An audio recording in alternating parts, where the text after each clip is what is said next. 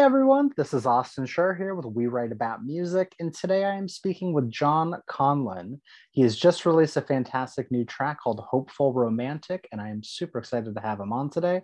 John, I want to thank you so much for being here. How are you doing? Thank you for having me. I'm doing great. It's been a kind of a crazy week, but I'm Yeah, super excited to be here. I'm super excited to talk about music and the song. totally. It's a bright and sunny day in Los Angeles, so That it never too is. many complaints. But when I think of bright and sunny weather, I think of hopeful romantic, not to, Yes. it's just to go that way. But yeah, man, this song is seriously fantastic. The more times I listen to it, the more I'm just like vibing out myself. Thank you so much. First thing that I would love to know about, and it kind of, you can make the connections within the lyrics, but I want to hear it from you. What is this song about and what does it mean to you? So I kind of wrote this song from the perspective of myself. I inject a lot of my real life Figured. experiences into it. Sure. Shocker, songwriter does that. But I had gone through a string of failed talking stages, relationships that like maybe they'll go somewhere, and then you get to like that 3 week, 4 week period, and it's like, and they're not talking to you anymore. And it really bummed me out. I feel like people's communication skills could be better. I don't know if social media or the iPhone in our pockets has made everyone a little bad at communicating. Yeah. But so I still, despite feeling really down, really wanted to write something from a more positive and optimistic perspective of, I still believe in the concept of love. I don't know if a lot of other people do in this, what seems like a shallow and vapid society, but I still believe that somewhere, someone out there is there for me. And I'm just going to take all of the failed flames and romances I've been through thus far and just kind of pack them up and be like, no, that's in the past. I'm only looking forward and I'm only looking up. And that's kind of the whole vibe of the song. I feel the exact same way. It's music like this that is relatable. It's something that you can actually listen to and make the connections with. And I think Thank it's you. why I enjoy it so much. Do you feel sort of like a weight off your shoulder now that this song is out? Like I know we all go through these tough experiences, but I, you're writing your personal experiences down, and strangers are listening. yeah. You know what I mean?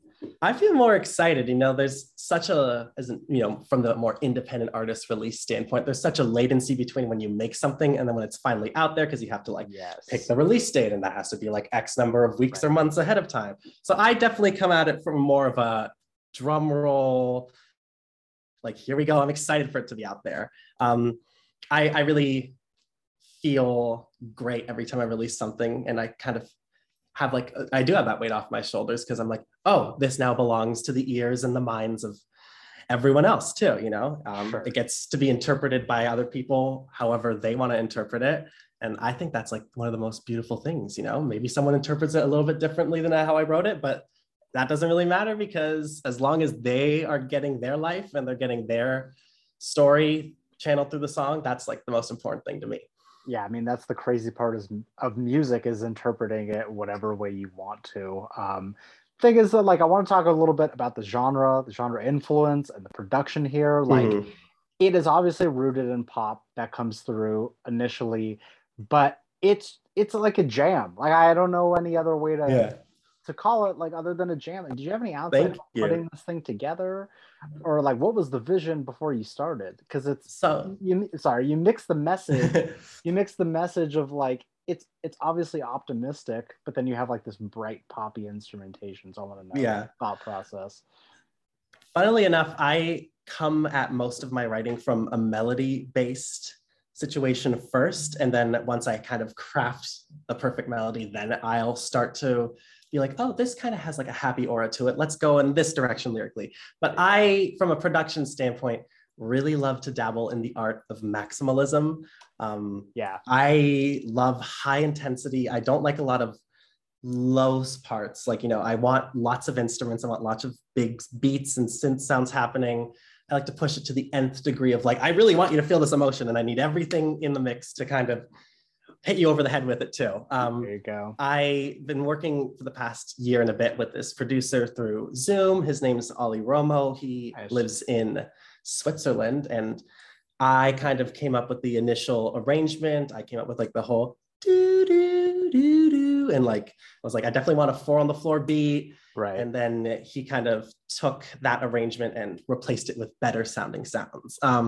I'm a pretty good arranger, but when it comes to picking like the perfect drum sound, that's where I definitely use a producer as I my understand. puppet, if you will. No, I get it, because that's the toughest Yeah. part of making music is like you're one person.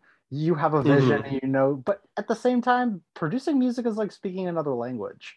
You know what I It mean? You is, can't yeah. be fluent in everything. You can't just compose music and sing the music. I mean, some people Yeah. can, but they devote every second of their lives to it. Yeah. So I definitely come up with like the bare bones arrangement. Like this piano part sounds really good. I think we could have a guitar part. Like if you listen to like early demos, it's crazy because Yeah. I'm not the world's greatest guitar player. So I'll literally be in my mic like, I want the guitar part to go and that like is in the demo. And I'm just Yeah. like, yeah, let's just replace that with the real thing. Right. And then yeah, having him be like the other half of your brain, like you get what I'm saying, right? And you can make this happen for yeah. me. And he's like, yeah, I think so. Yeah, just give me a yeah. minute. Give me a minute. yeah. Um, But I now, definitely like to arrange because when I write music, I kind of start to hear the whole finished product. And so I'm like, okay, I definitely want whatever is trapped in here to definitely come to the real world. totally, totally. Now, I have to assume, and it's something that you said before, is like the latency behind finishing something and then actually being out. Like, are Mm, you the type of artist that is always writing down their ideas or singing into their notes app and writing for the next thing?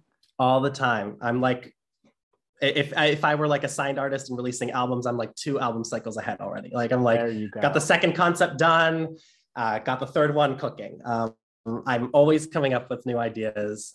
Anytime I'm just in the middle of like the grocery line at Trader Joe's, I'll straight up be like, "Oh, that sounds like a good freaking melody. Let me just." That's that's what it's Um, all about.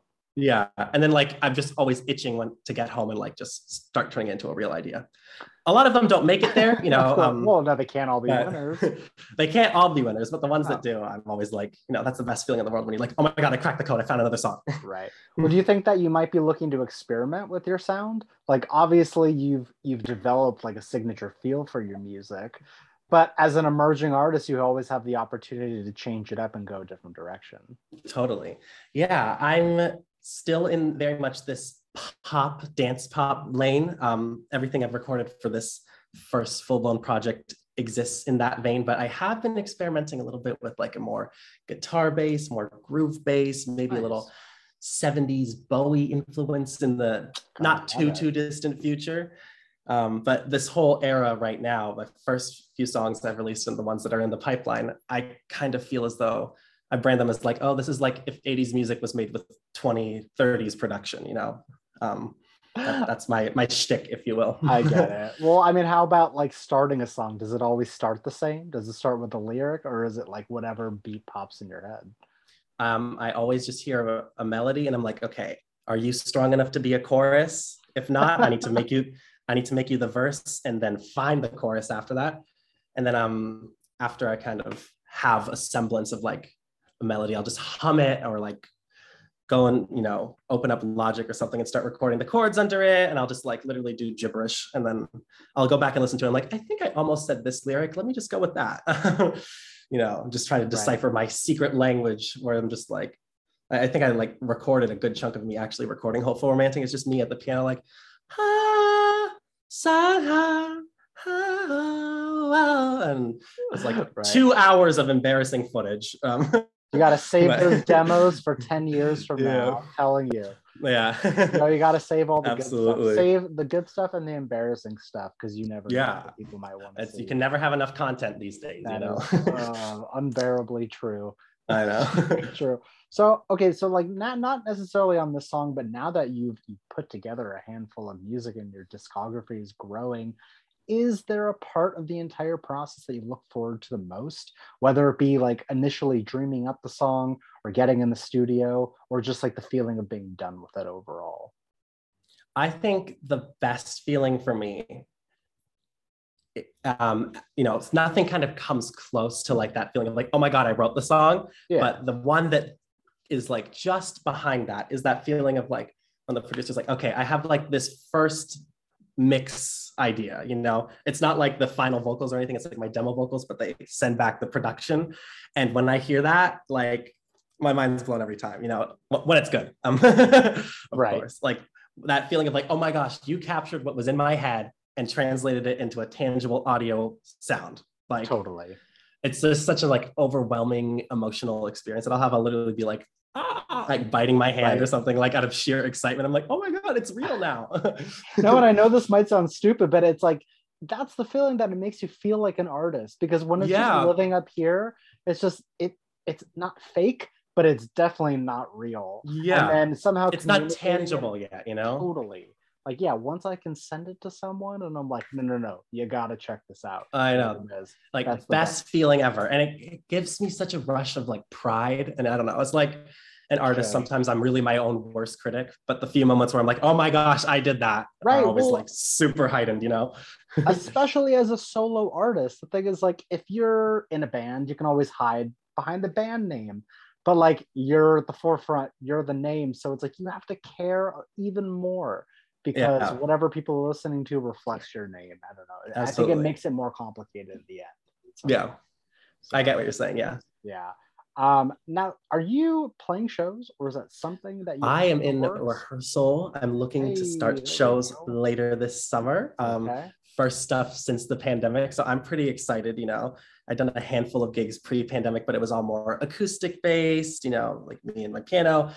I'm really going for that big pop star choreographed vibe, because I feel like that definitely reflects the music now. So I'm excited to be starting that. I've been talking to a bunch of like different musical directors, and I'm excited to like start booking it and just, I don't know, quote unquote, get on the road. No, I get it. No, because when I listen to your music, I envision an over the top show. Like, I don't think you're sitting in the corner phoning it in. You know what I mean? Like, no, totally. It's. I mean, if the music's going to be maximal, the performance has to reflect that too. Right. You know? You got to give the people what they want. And as a consumer of, you know, pop music, I always love whenever I go to a show and it is like glitz, glam, fashion, lights.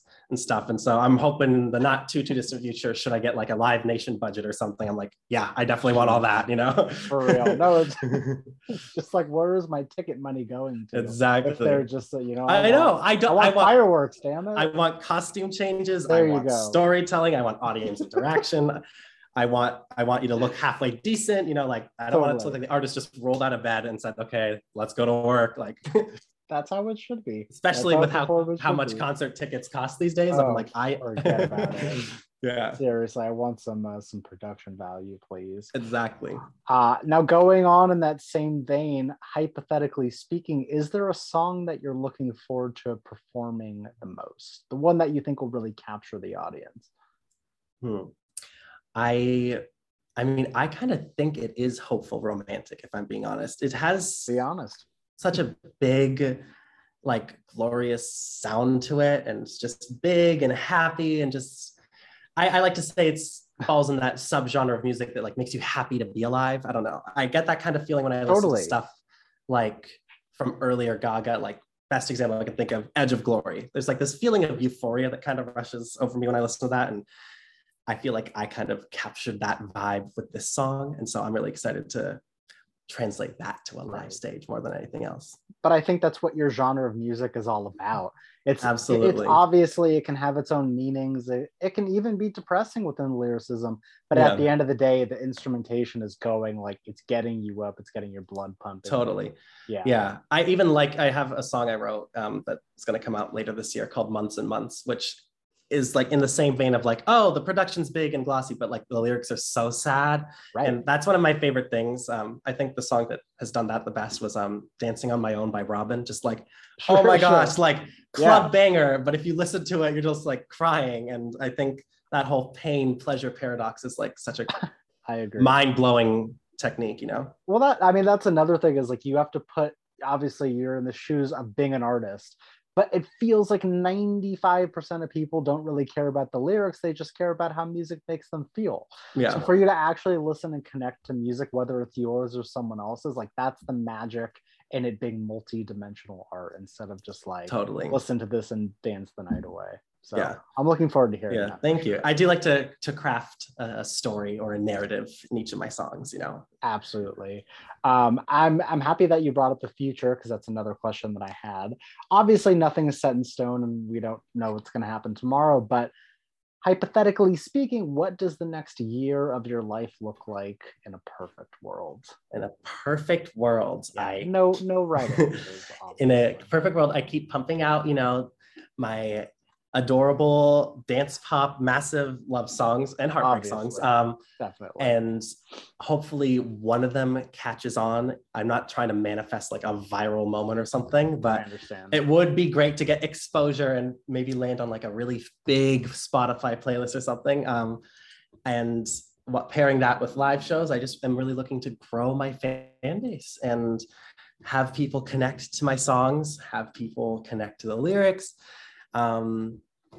And yeah, I used to have such a big dream of like, oh my gosh, I want to be a signed artist one day. But the way the industry's changed and people are getting signed off one viral video and then they get no money and it's uncertain. To me, a more tangible goal would probably be something like a publishing deal or, something like that. Got to be strategic. Or a distribution deal. But just having the songs come out, I'm shooting videos, I'm always doing photo shoots and promos for them, and just having more and more people join the John train, I guess.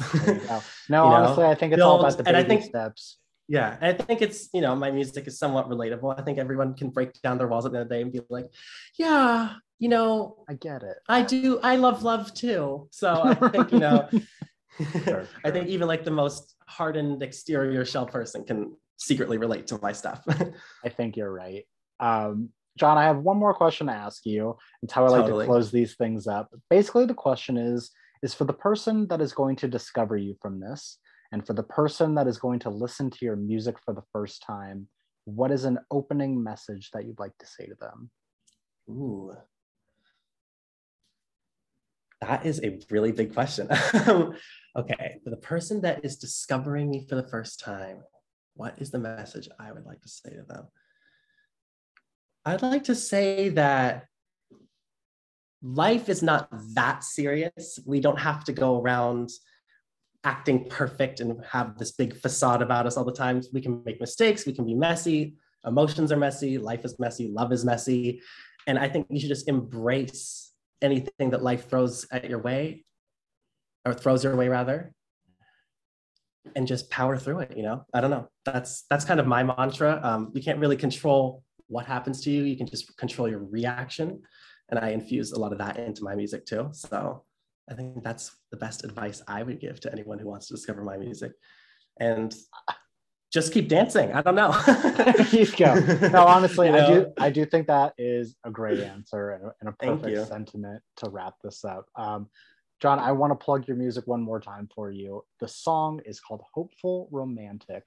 The artist's name is John Conlin. We're going to have links so that people can listen and share and follow along and do all that fun stuff. But I sincerely want to thank you for taking the time and for giving great answers. It sounds like there's so much more on the way. So I implore everyone to tune in for what's coming the rest of this year. Thank you. And thank you for taking the time to interview me. This has been a blast. This has been a blast. I agree, man. Well, have an amazing rest of your day, and I hope to speak soon. Thank you. You too. Take care. Bye-bye. Cheers.